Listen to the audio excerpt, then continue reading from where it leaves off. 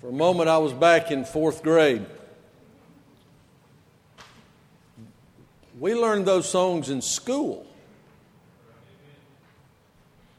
And so I can still sing them because we sang them not once a year, but every week, and a lot of them every day. One thing we did every day is what we're going to do this morning. This is not Veterans Day. That's the 11th hour of the 11th day of the 11th month. That's Veterans Day, not Memorial Day. Memorial Day is in May, and it remembers those who paid that sacrifice.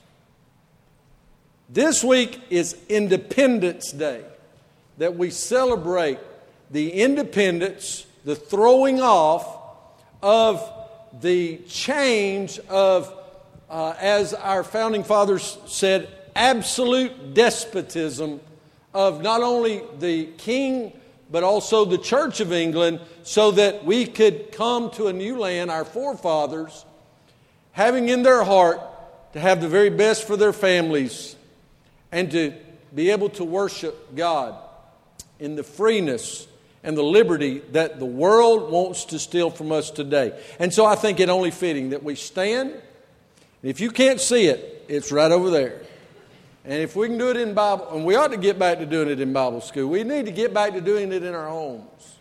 Celebrating. It is not, and Philip put it very succinctly, our Father, listen, don't let the secularists steal the trueness of our American Christian Judeo history. Listen to the words. Salute, pledge. I pledge allegiance to the flag of the United States of America and to the republic for which King, one nation, indivisible, with liberty and justice for all. You may be seated. It's still under God. Amen? The problem is, it's not the ones who are fighting against it. It's the ones who simply won't say anything and won't stand up against that group, that tide. Listen, I don't know if you realize this, but one of the smallest people groups in America are singing the loudest, and so they're getting the most attention. Do you know that the population of Muslims in America is less than 1%?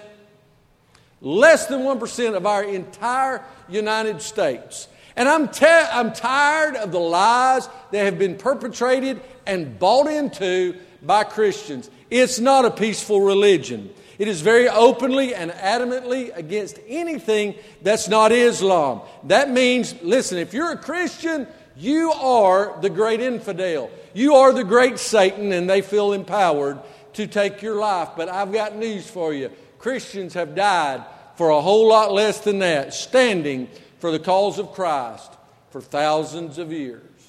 So let us not be surprised, but let us stand with great fervency.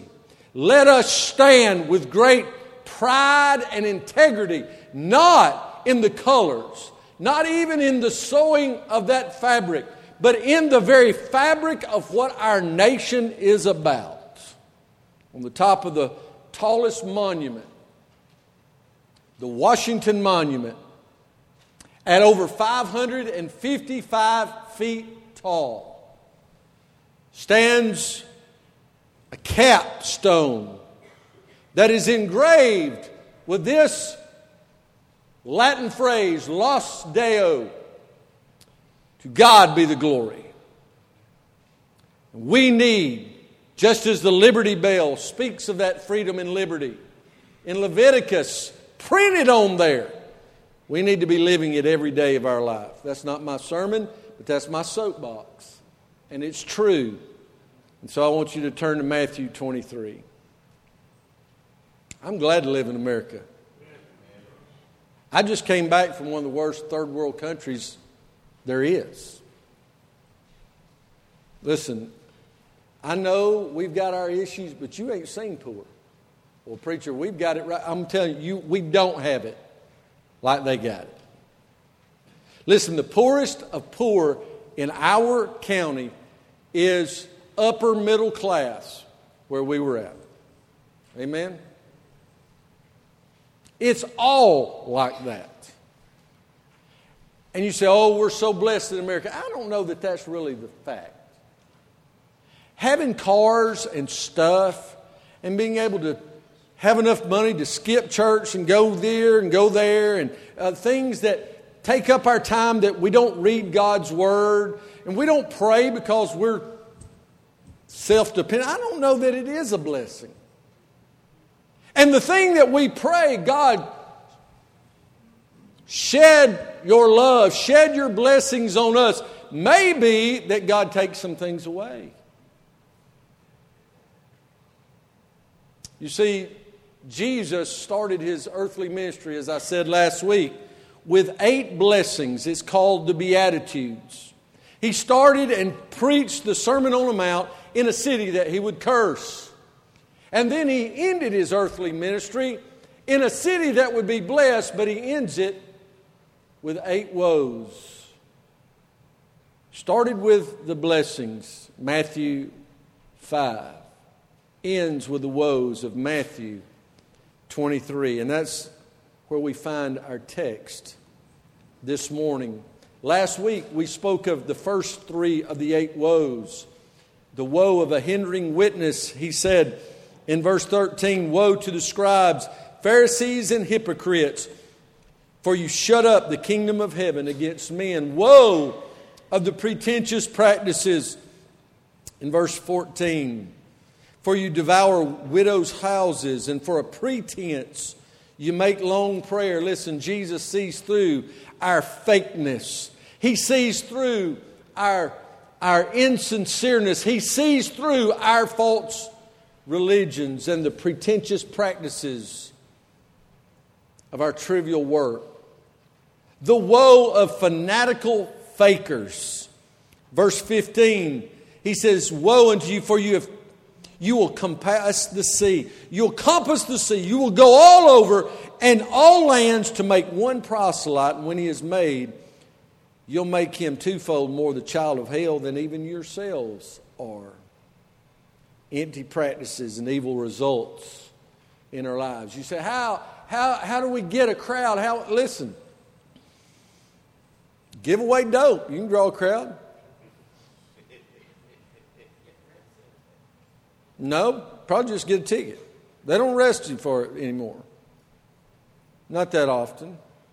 Do you know they had to set a law in the United States during presidential elections because they gave away liquor to come vote? And they had to set a law. That's why places are dry on election day. Do you know that's why it originally started that way? Because they had barrels of liquor, and you'd get a free glass of liquor if you come voted for their candidate. And so it went dry on election day. Listen, the world, don't put anything past the world. We heard this week that one of our favorite pastimes is taking place in the church.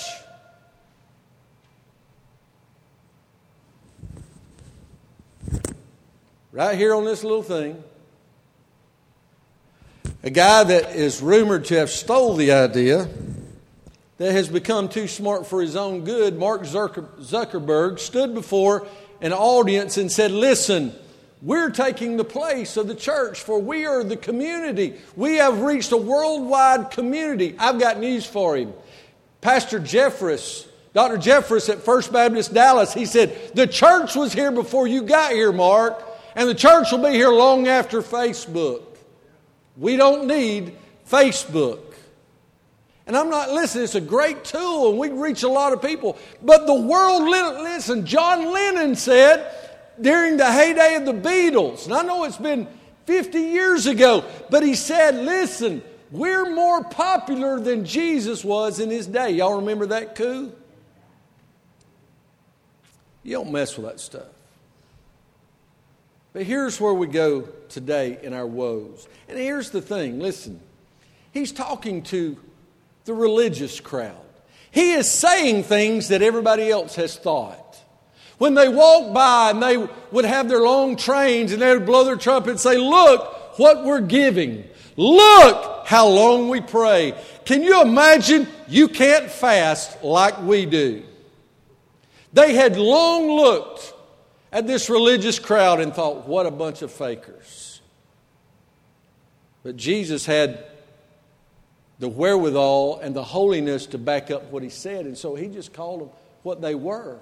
A generation of vipers, hypocrites, actors. Listen, the truth is, he started with a blessing in Matthew 5, ends with a woes, which is not a curse that he put on them, remember what we said, but a curse that they chose to bring on themselves. The gospel is the good news blessing to those who believe it, but it's a dreadful curse to those who reject. But Jesus loves us all. Listen, I got news for you. People go to hell. They die and go to hell because they do not place their hope, faith, and trust in the one who can set them free. The gospel is the good news for you now, not for eternity if you die lost and in your sins. If you think that there's some way that you can fix yourself, some way I can get holy, some way I can work myself and be really good, you'll die and go to hell. And so we pick up in verse 16, the woe of blind guides. He said, woe unto you. Woe unto you, you blind guides, which say, whosoever shall swear by the temple, it is nothing, but whosoever shall swear by the gold of the temple, he is a debtor. You fools and blind, for whether is greater, the gold or the temple that sanctifieth the gold? I've got a sister-in-law that is completely blind. Completely blind. Not legally blind, not 20/50 or 40/50 or 50. No, blind. As in blind. Completely blind. And she, we can poke fun with her, but sometimes she pokes fun back. And it's a lot of fun. It's a lot of fun. We'll be sitting around Christmas Eve and we're opening presents. And I've got a crazy niece. She'll open something and she'll run over to her Aunt Kim. She'll say, look, Kim, look what I got. Well, Aunt Kim has turned the tables on her. And she'll say, oh, but Lindsay, you're so beautiful. And she'll just do this is so, I've never seen anything like it. My brother didn't even mean to. My sister-in-law doesn't have a Facebook account, but my brother does. And so for her birthday, he sent out a message and he said, I know she won't see it, but I want to tell my wife happy birthday.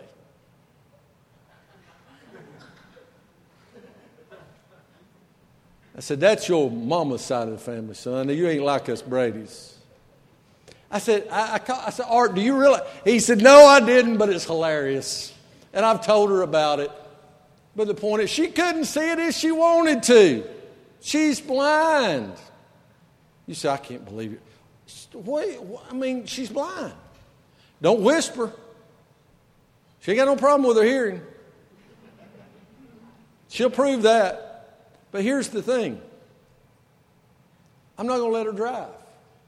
We did on a four-wheeler one time in a pasture. And the pasture was almost not big enough. But we let her get on there and drive. But you know what? I said, I'm not riding with her. Art, you get on there. Because I'm not going to ride with a blind driver. I'm just not.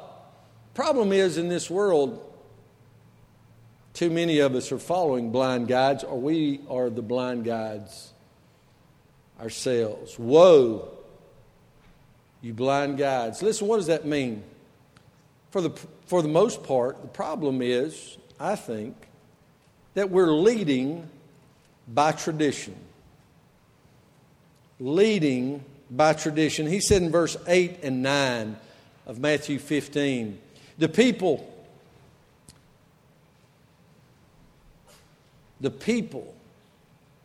draw nigh unto me with their mouth, and they honor me with their lips, but their heart is far from me. But in vain they do worship me, teaching for doctrines the commandments of men.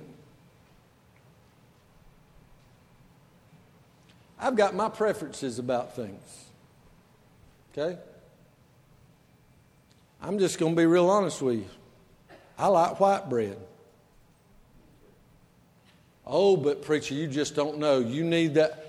I do know, and I don't care. I want white bread. If I'm going to eat a nanner sandwich, I'm going to have me some white bread. Preferably sunbeam white bread. Amen. I'm not blind to that fact. I understand it.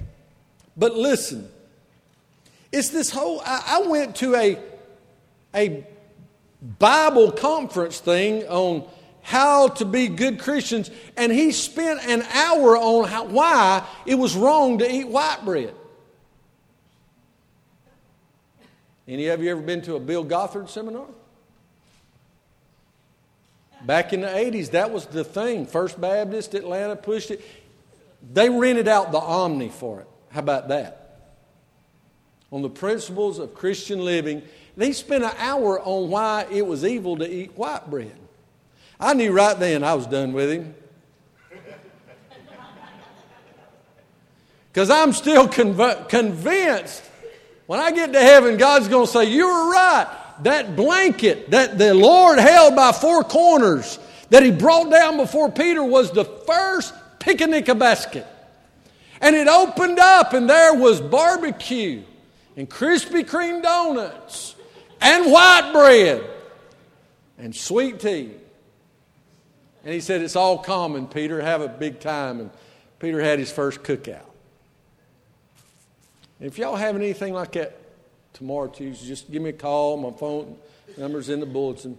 Listen, but the deal is, he said, you're teaching for doctrine the traditions of men. I have my preferences, but they're preferences. They're not doctrine. The Bible tells us that all Scripture is not what man said. Scripture is what the Holy Spirit said. And the canon of Scripture being confirmed, 66 books, from Genesis to Revelation, not the Apocrypha, not the Pseudepigrapha, but those 66 books that stood the test of time through a Holy Spirit consensus of men, closed the canon of Scripture. All Scripture is given by inspiration, God breathed. It's not literalistic. It is the literal, living, breathing Word of God. It is not one that is really good. It is without error. It is Jesus on paper. And all Scripture is given by inspiration, theopneustos, God breathed, inspiration of God, and it is profitable for doctrine. So we have doctrine of salvation, the doctrine of end times, the doctrine of the church, the doctrine of the Bible, the doctrine of man, the doctrine of angels, the doctrine of the Bible. We have doctrine. Doctrine matters. And we need to know where we stand on the biblical doctrine of the Word and make sure it's not the tradition of men. He said that's what's happening, and it's leading by tradition. And what we're doing is we're being spiritually dishonest. Spiritually dishonest. We say, well, you need to look like this, act like this, do this, all these other things. Somebody said, why do you still wear a suit on Sunday morning? Nobody ever wears suits anymore. You know what? Preachers who don't, I don't think you're going to die and go to hell. You know what I tell them? I said, I wear a suit for two reasons on Sunday morning. Number one, and most importantly, I make it look good. That usually shuts them down. Number two, and really the most important, I already bought them, and I'm not just going to let the moths eat them. I'm going to get some use out of them. But, you know, that was the way I was raised. I know things have changed. It's not a doctrine to wear a suit. That's not doctrine. All of you say, I ain't wearing a tie. You just ain't bought the right suit, because the tie ain't got nothing to do with how tight it is. It's the shirt. Come talk to me. I'll fix you up. But it's tradition. How much of our worship is just tradition? Listen, we sing one song, we have prayer. We sing another song, then we have an offering, then the preacher preaches, and we sing invitation. How many times maybe should we wake up and we start the service on our knees in the altar? We sang it, oh, come to the altar. Anybody move, and I'm not asking you to raise your hand, but listen, if the Holy Spirit moves you to do it during the singing, maybe it's the first thing. Don't hinder the Holy Spirit of God. Worship's about Him. It's not about how good the preacher preached or how long or how wonderful the singer sung. That's not what it's about. It's about singing. It's about preaching, but it's also about giving. It's about repentance, confession. It's about many elements. There's 8 elements of worship we know of biblically. And we need to get back to what is true, not spiritually dishonest. We build careers out of that, which our parents or our pastor or our Sunday school teacher taught us. This is the way it's supposed to be. Jesus was blowing up their tradition.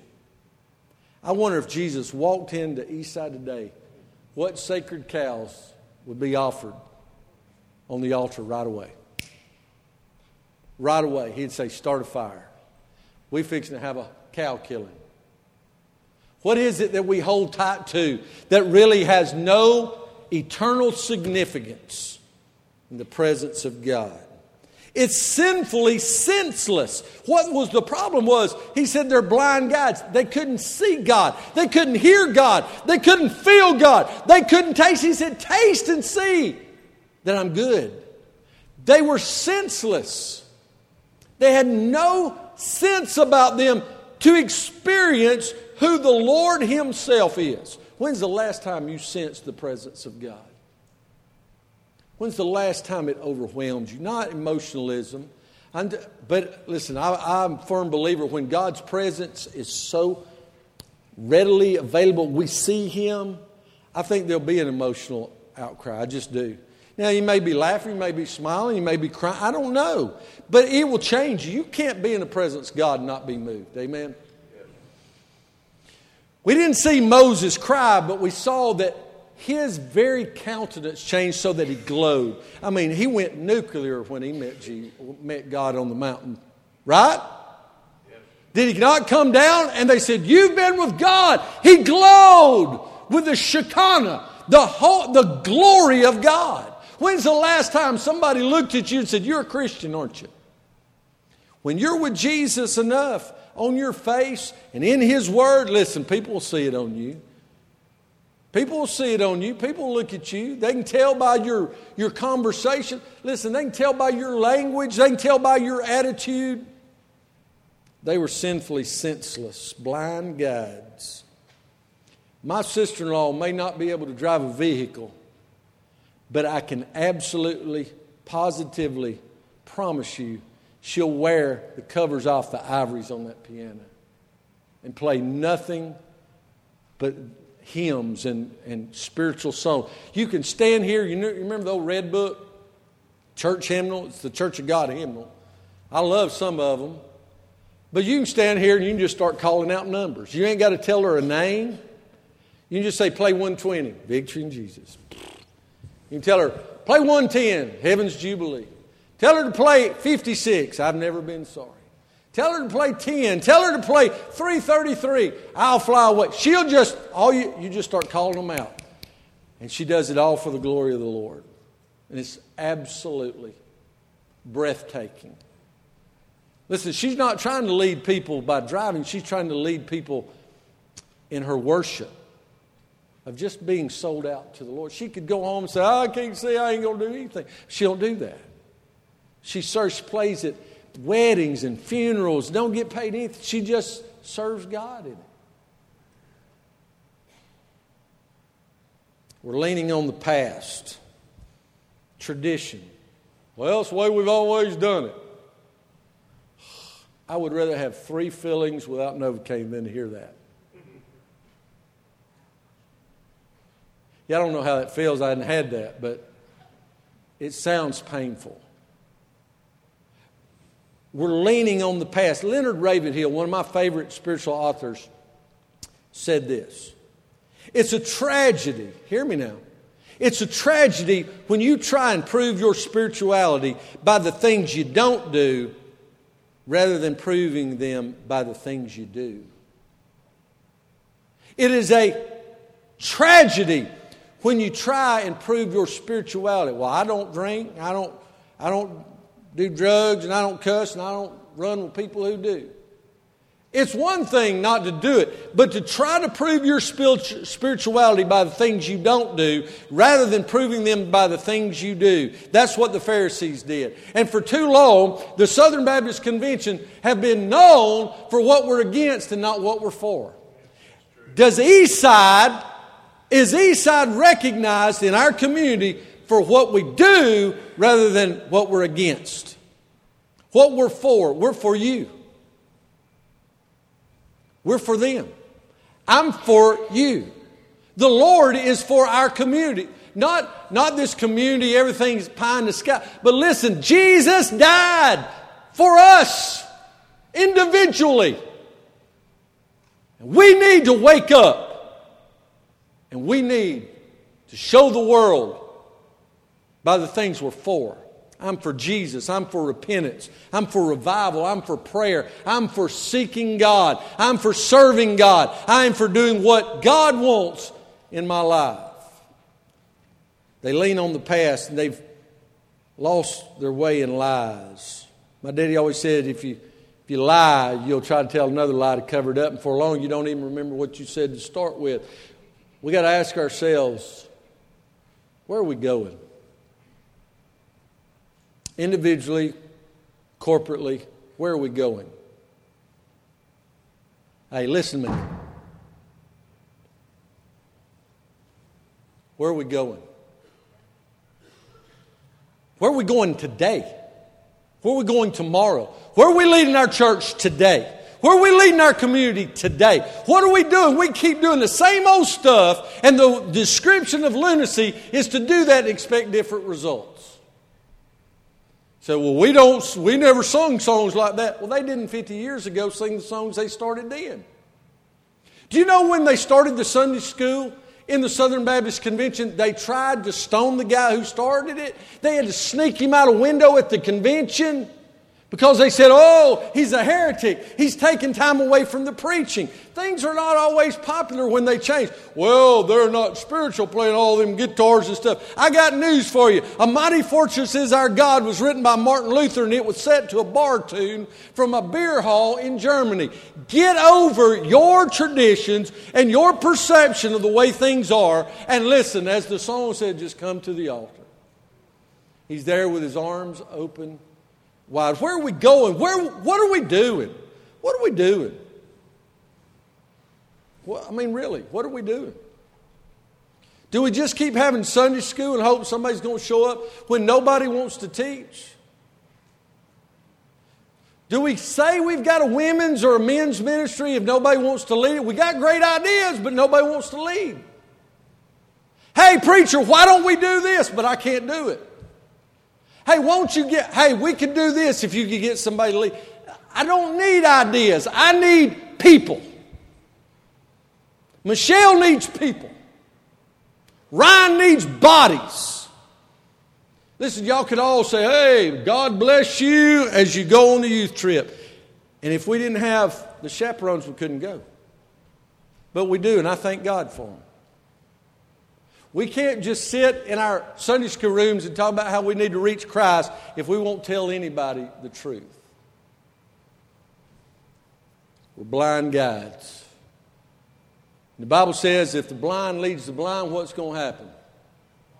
They're both going to fall in the ditch. What are we doing? Where are we leading? Where are we leading? Have you ever went in a parade of vehicles like on a vacation or on a trip? And there's nothing worse than try to have to keep up with somebody for 100, 200, 300 miles. Oh, That's worse than that whole 3 fillings with no Novocaine. And the thing is, have you ever went and you keep following somebody and they finally pull over and you say, are we here? They said, no, I thought you knew where you're. I don't know where I'm going. You've been following them for an hour. I don't know.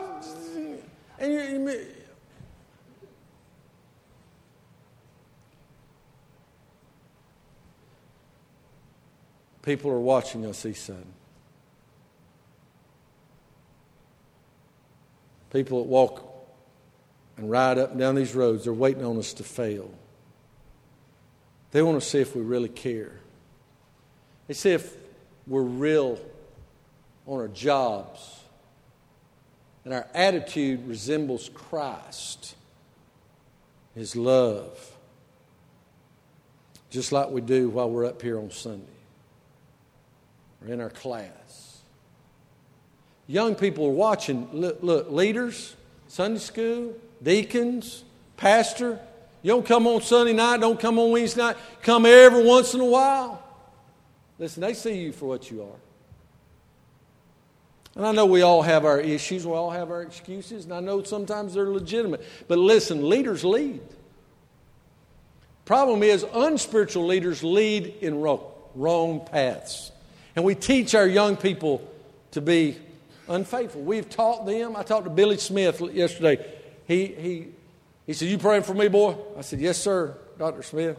Yes, sir. He said, I'm praying for you too. He said, what are we going to do about the way the church is? And he said, and all this stuff going on. He said, boy, they just check out during the summer. I said, well, yeah, I mean, you know. Truth's the truth. Now, I'm not preaching to the choir. You're here. And it's okay to take a vacation. I've said that. But look, do we really need 3 or 4 months? Oh, Jesus got up in the wilderness. He didn't stay up there. He didn't reserve that spot and go 3 times a week because there was work to be done. Where are we leading? And then the woe of legalistic liberals. Now you say that's an oxymoron. Well, any liberal's a moron, but really? The woe. Hey, listen, we gave that word a bad meaning. I'm a liberal. I want to be a liberal in the grace of God. Isn't Jesus liberal? He's liberal with His love. Listen, do you get love you don't deserve? That's because He loves you. That's the true meaning of, but we have perverted so much in our English language. But listen, the woe of legalistic liberals. He said in verse 23 and 24, woe unto you, scribes, Pharisees, hypocrites, for you pay tithe of mint and dill and cumin and have omitted the weightier matters of the law, judgment, mercy, and faith. These ought ye to have done, and not to leave the other undone. You blind guides which strain at a gnat and swallow a camel. Oh, they're legalists. Oh, we got to do this. We got to do this. You got to wear skirts this long. You can't do this. You got to do this. You can't do that. Got to start here and got to finish here. Got to look this way. Got to act this way. Walk this way. Do all these things. And they're legalistic, but they're liberal in the sense, in the wrong way, of straining gnats and swallowing camels. Listen, church, we need to get back to making the main thing the main thing. Amen? Let's make the main thing the main thing. When you got any question, what should I do? Is Jesus first in it? Who should I date? Is Christ first in your relationship? In their life? That's the first question. Should I do this with work? Is Christ being honored and is Christ leading you there? What is it in your life that needs to be thrown on the trash heap of repentance and confession and get back to what God wants? Listen, you're straining at a gnat and swallowing a camel. Oh, I'm worried about this. I've been reading my Bible through this year, but you know what? That don't make me super spiritual. And if I spend all my time just reading through to try to read through, and I don't take time to sit and just meditate on it and speak to my heart, than I am straining at a gnat and swallowing a camel. Really. If I go out and I protest against abortion, and yet I don't use encouraging words for students who may contemplate ending their life, then am I really being true? I talked to my buddy Joey. He's that preached our men's banquet a couple years ago. He's the chaplain for Paulding County Sheriff's Department. He did a funeral of an 18-year-old yesterday that took his own life. His grandfather was my Sunday school teacher and RA director. He said, I hadn't finished all the numbers. He said, but last year, Paulding County, there was 458 suicide attempts. I looked that up. That's 1 out of every 32 people. 320 people.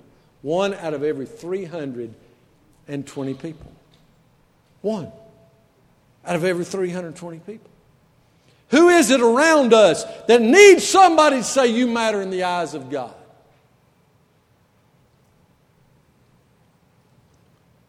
We're straining at gnats and swallowing camels. We're skipping the real stuff. Look what he said in verse 23. You say pay tithe of mint and dill and cumin, all these herbs, and you don't even take time. You've left out the weightier matters of the law, judgment, mercy, and faith. You know what it was? They didn't just avoid the real stuff, they despised it. They despised God's law because it convicted them. The same reason that they had John, and it wasn't the Pharisees, but Herod and his wife and stepdaughter. Why did they take his head off? Because his message convicted their lifestyle. Do you know why they hate to hear Christians speak? Because your life convicts theirs if you're living it right. It's not holding up signs saying God hates you. No. It's God hates sin. Right? God don't hate drug addicts. God doesn't hate homosexuals. I don't care what you think. Because listen, God loves you. And if you're saved, you're dying going to hell just like they are if they don't know Jesus. There is no difference. You may think because you're a good old country boy or you cook the best cornbread and biscuits in Evans County, you'll die and go to hell just like a homosexual that does not believe in Jesus Christ. But the ground's level at the foot of the cross, and He cares. As I told you last week, and Emily told you about us singing in that little bitty church that was not as big as our kitchen. And we heard them in French Creole begin to sing my favorite song, red, yellow, black and white, they're all precious in His sight. Jesus loves the little children of the world. Oh, how it became so real for me that day. As those precious children in that little church in Leogane, there on the banks of the ocean, in this jungle setting, these children sang a song that I've heard all my life when I was that age in Bible school. We've skipped the real stuff. We've skipped law. I got news for you. God's law has not changed. You said, but what about the times and the culture? What do we say about the Bible? Do you believe the Bible or not? Then it hadn't changed. I know I don't want to read some parts of it because it convicts me sometimes. You know, if I'm just living freewheeling and everything's great and groovy, I usually try to steer away from Proverbs.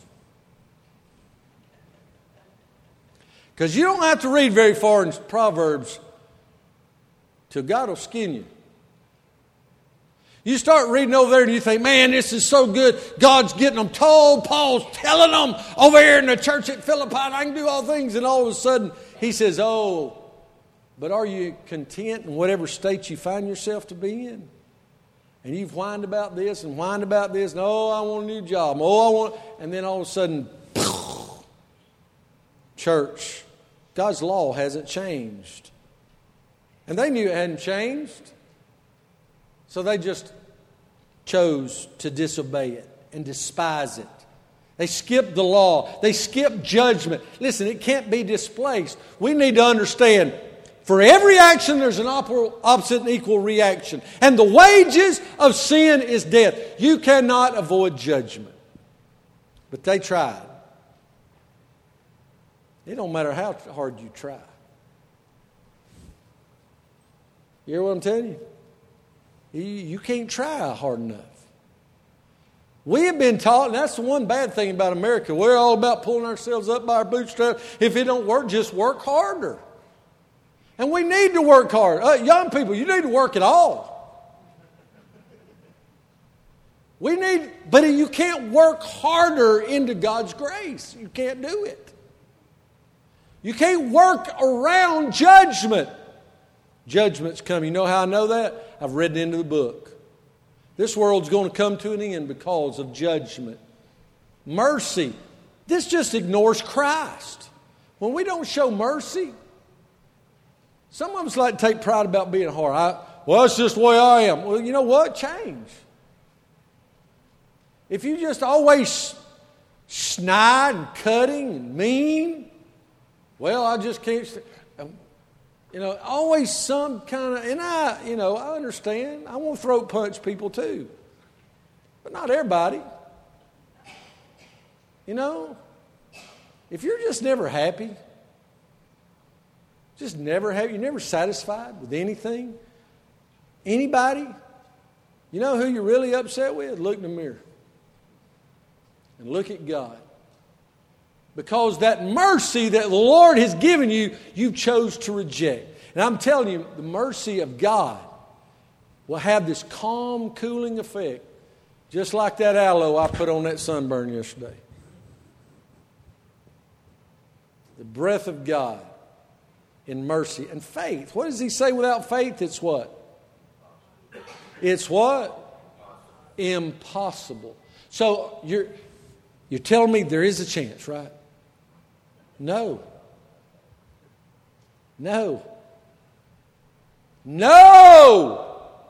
You can be dumb and even dumber and not realize, there is no opportunity without faith. For faith is the substance of things hoped for, the evidence of things not seen. And without faith, it's impossible. The problem is we become self-reliant. Everything's okay. I'm all right. I can fix myself. I'll be all right. No, you can't. And you sure can't. Well, you know what? We get so self-reliant, we think we can fix other people. That's what the Pharisees were doing. You need to get right. They couldn't fix themselves. Church, we can't fix ourselves. We're not going to fix the world, but we can point them to the one who can. Remember now, this is the woes to the religious crowd. I want to hurry and finish. The woe of false advertisers. We've heard a lot about fake and fraud news the last 6 months. Well, it didn't start on CNN. It started with the Pharisees and the scribes. He said in verse 25 and 26, woe unto you, you hypocrites, for you make clean the outside of the cup and of the platter, but within they are full of extortion and excess. You blind Pharisee, cleanse first that which is within the cup and platter, that the outside of them may be clean also. It's misleading works. We're satisfied with the gifts and talents. But look, the truth is, it's not about our gifts and talents. That's all great. It's about Christ of the gifts. If you're satisfied, listen, I've seen some people who could walk on stage and they're so charismatic. They could preach a message, they could sing a song and walk back to the green room and be the most hateful, arrogant, self-centered people you've ever met. Now make no mistake about it. God's Word says that whether it's preached out of envy and strife, it's still preached. But that don't help the one who did it. Amen? You can fake it. You think till you make it, but misleading works says I'm satisfied with my gifts, my talent, and my ability rather than being satisfied in Christ. Is it about Jesus or not? Misplaced focus. God works, or good works over a great Savior. I've seen some really good people in this world. What do we always say about good people? They'll do what for you? Give you a shirt off their back. That's what we always say. There's an old Southern gospel song that said, good old boys ain't going to make it into heaven. Good old boys won't wear a crown. Because the Bible says there's none. The none's that kind of same tense, the same grammatical syntax as we were talking about a while ago. How much is none? None. There's none righteous, no, not one. And so it's not just misleading works, it's misplaced focus. We focus on good works. Oh, we got to get it done, we got to have numbers, listen, numbers are important. God named a whole book of the Bible after them. Amen? It's called Numbers. I didn't know if you knew that. Just want to make sure. He had 12 apostles, 3,000 saved at Pentecost. Numbers matter. Because Jesus sees every number as a soul, a person. But when we just about numbers, nickels and noses, as they would say, then we've missed the point. Misplaced focus. And the seventh woe is that, and this is the one that drew me to this whole message. And I'm going to be very brief on it, I promise you. Verse 27 and 28. Woe unto you, scribes and Pharisees, hypocrites!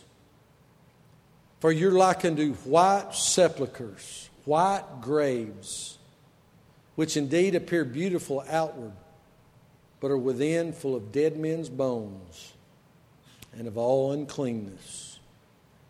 Even so you also outwardly appear righteous unto men, but within you are full of hypocrisy and iniquity.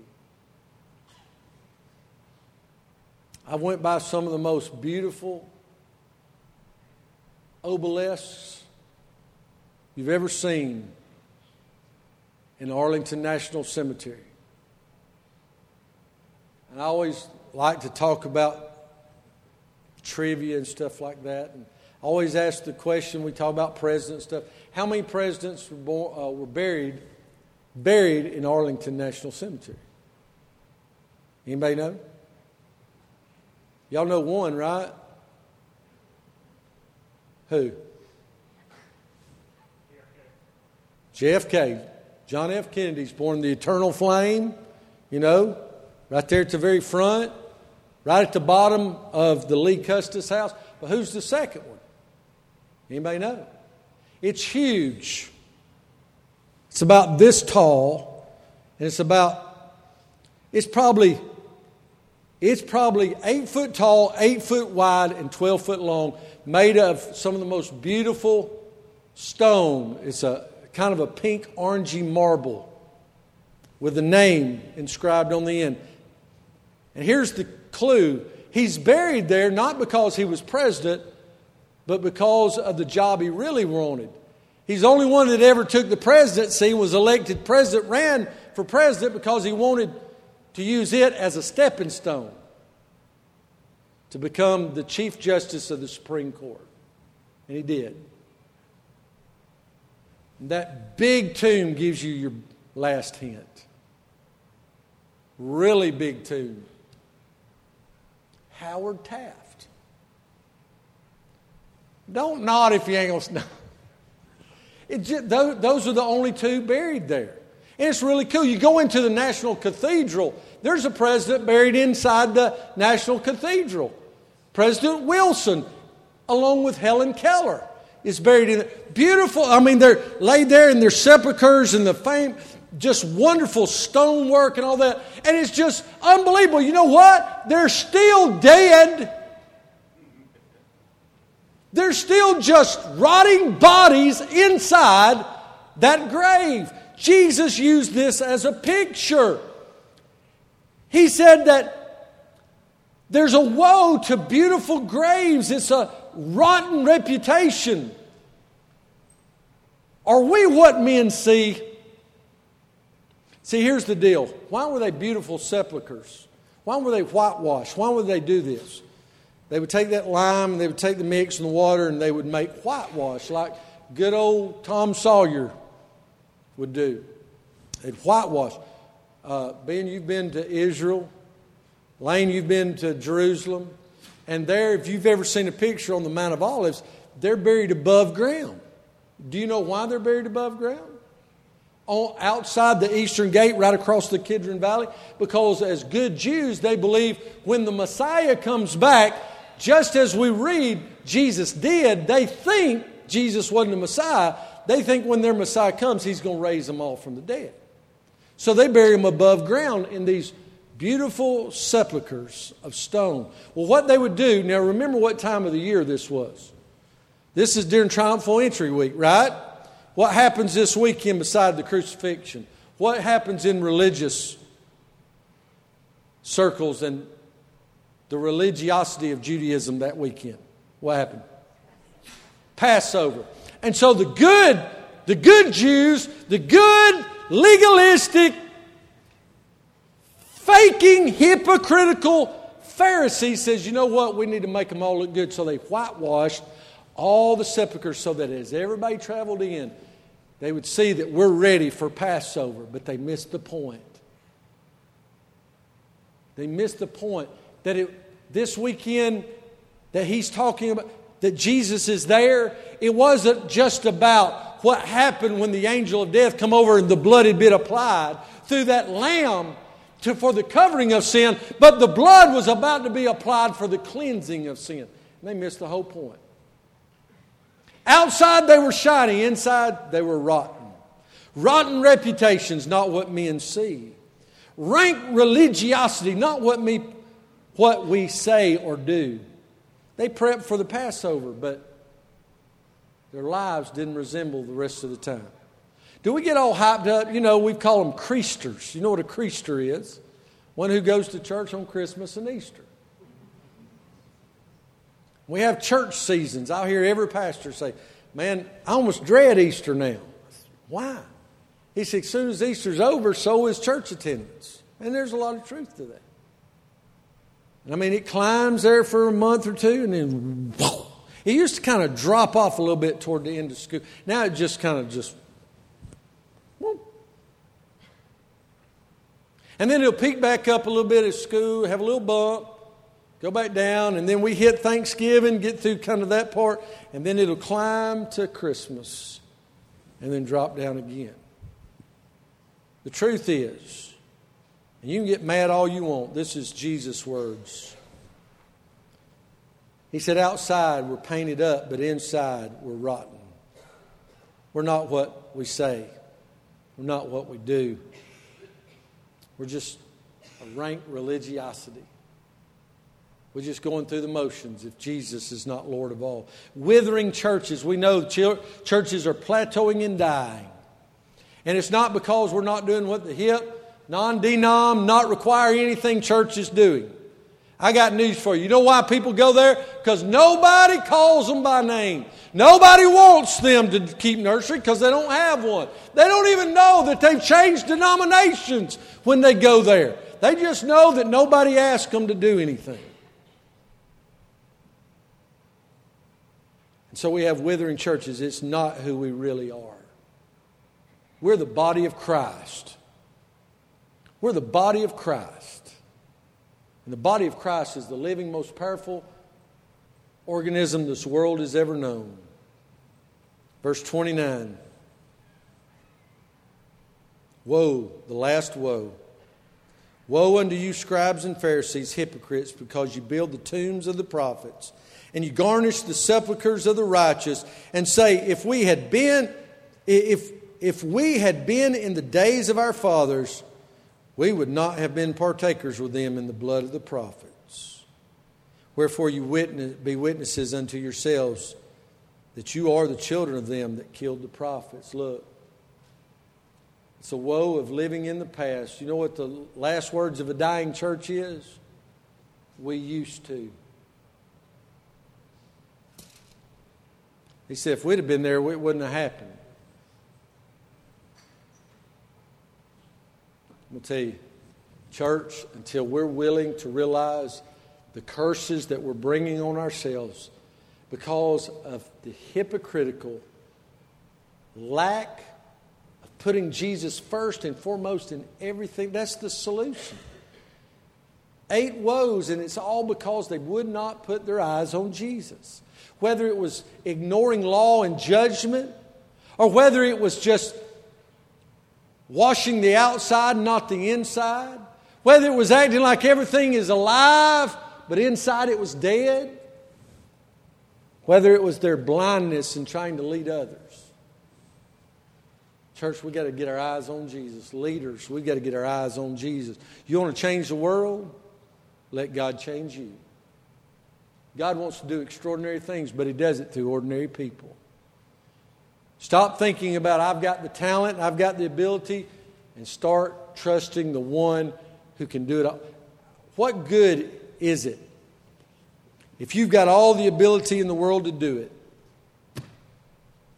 and never ask God to give you the power? But if you do great things in His name that you never could have done possible without Him, who gets the glory then? He said, my grace is sufficient. So as they come right now, without hesitation, come to the altar. Don't come to the preacher. Come to Jesus. Come to Him and say, Lord, I don't want to be in that shape. Lord, I don't want to bring any woes on me or my family. Lord, I don't want to bring any woes on the church or my generation. Lord, I want to be everything You want me to be. I want You to empower me to be that soul winner. I want to be obedient to the Great Commission. I want to evangelize. I want to disciple. I want to teach. I want to lead. I want to pray, God, increase my faith. Forgive me of my sins. I repent, Lord, with bitter tears. Lord, I've been negative. I've lost motivation. I've not been focused. God, whatever Your prayer is, I need to be baptized. I need to be saved. I need to join at Eastside. And as an act of faithfulness and trust in Jesus, whatever You need to do today, come.